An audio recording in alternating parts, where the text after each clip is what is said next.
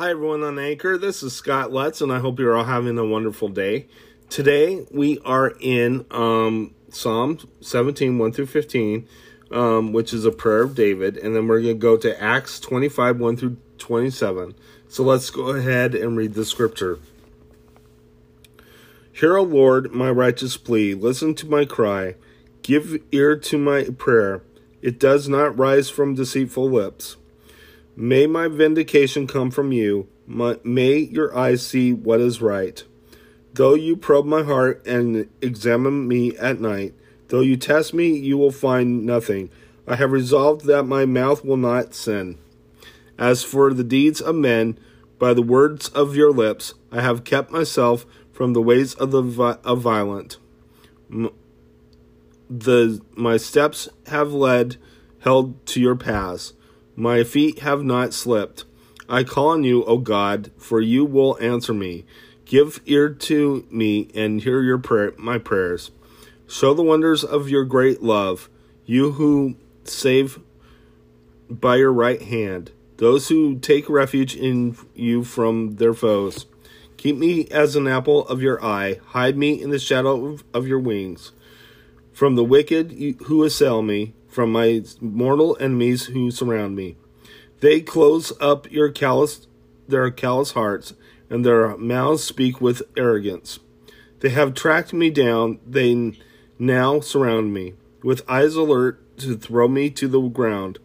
They are like a lion hungry for prey, like a great lion crouching in cover.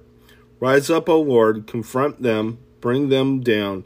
Rescue me from the wicked by your sword. O Lord, by your hand save me from such men, from men of this world whose reward is in this life.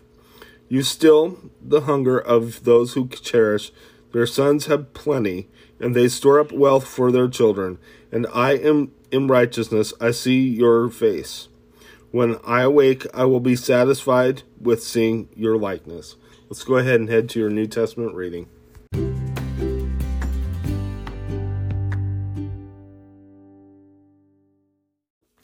Hi everyone, this is Scott Lutz, and today we are now in Acts 25, 1 through 27, the trial before Festus. Let's go ahead and begin and read the scripture. 3 days after arriving in the province, Festus went up from Caesarea to Jerusalem, where the chief priests and the Jewish leaders appeared before him and presented the charges against Paul.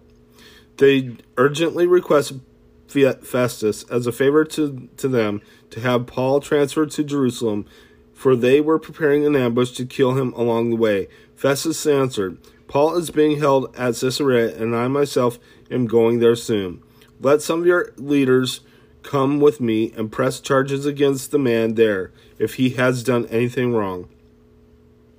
After spending 8 or 10 days with them, they went down to Caesarea, and the next day he convened the court and ordered that Paul be brought before him.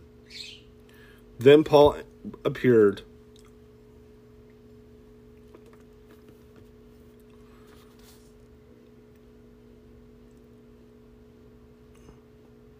The Jews who had come down from Jerusalem stood around him, bringing many serious charges against him, which they could not prove. Then Paul made his defense. I have done nothing wrong except against the law of the Jews, or against the temple, or against Caesar.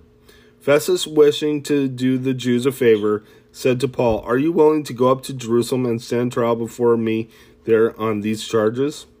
Paul answered, I am now standing before Caesar's court, where I ought to be tried. I have not done anything wrong to the Jews, as you yourself know very well. If, however, I am guilty of doing anything deserving death, I do not refuse to die. But if the charges brought against me by doing these Jews are not true, no one has the right to hand me over to them. I appeal to Caesar. After Festus had conferred with his council, he declared, You have appealed to Caesar. To Caesar you will go. Festus consults King Agrippa. A few days later, King Agrippa and Bernice arrived in Caesarea to pay their respects to Festus. Since they were spending many days there, Festus discussed Paul's case with the king. He said, "There is a man here whom Felix left as a prisoner. When I went to Jerusalem, the chief priests and elders of the Jews brought charges against him and asked that he be condemned. I told them that it is not the Roman custom to hand over any man before he has faced his accusers and has had an opportunity to defend himself against their charges. When they came here with me, I did not delay the case, but convened the court the next day and ordered that the man to be brought in. When his accusers got up to speak, they did not charge him with any of the crimes I had expected. Instead, they had some points of dispute with him about their own religion and about a dead man named Jesus who Paul claimed was alive. I was at a loss how to investigate such matters, so I asked if he would be willing to go to Jerusalem and stand trial there on these charges. When Paul made his appeal to be held over to the emperor for the emperor's decision, I ordered him held until I could send him to Caesar. Then Agrippa said to Festus, "I would like to hear this man to myself." He replied, "Tomorrow you will hear him." Paul before Agrippa. The next day Agrippa and Bernice came in with great pomp and entered the audience room with the high-ranking officers and leading men of the city. At the command of Festus, Paul was brought in. Festus said, "King Agrippa and all who are present with us, you see this man. The whole Jewish community has petitioned me about him in Jerusalem and here in Caesarea, shouting that he ought not to live any longer. I found he had done nothing deserving of death, but because he made his appeal to the emperor, I decided to send him to Rome. But I have nothing definite to write to his majesty about him. Therefore I have brought him before all of you, and especially before you, King Agrippa, so that as a result of this investigation I may have something to write.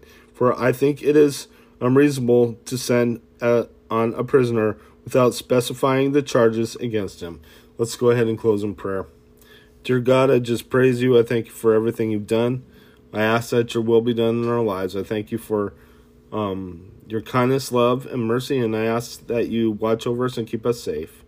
In Jesus' name, amen. God bless you. Have a good day.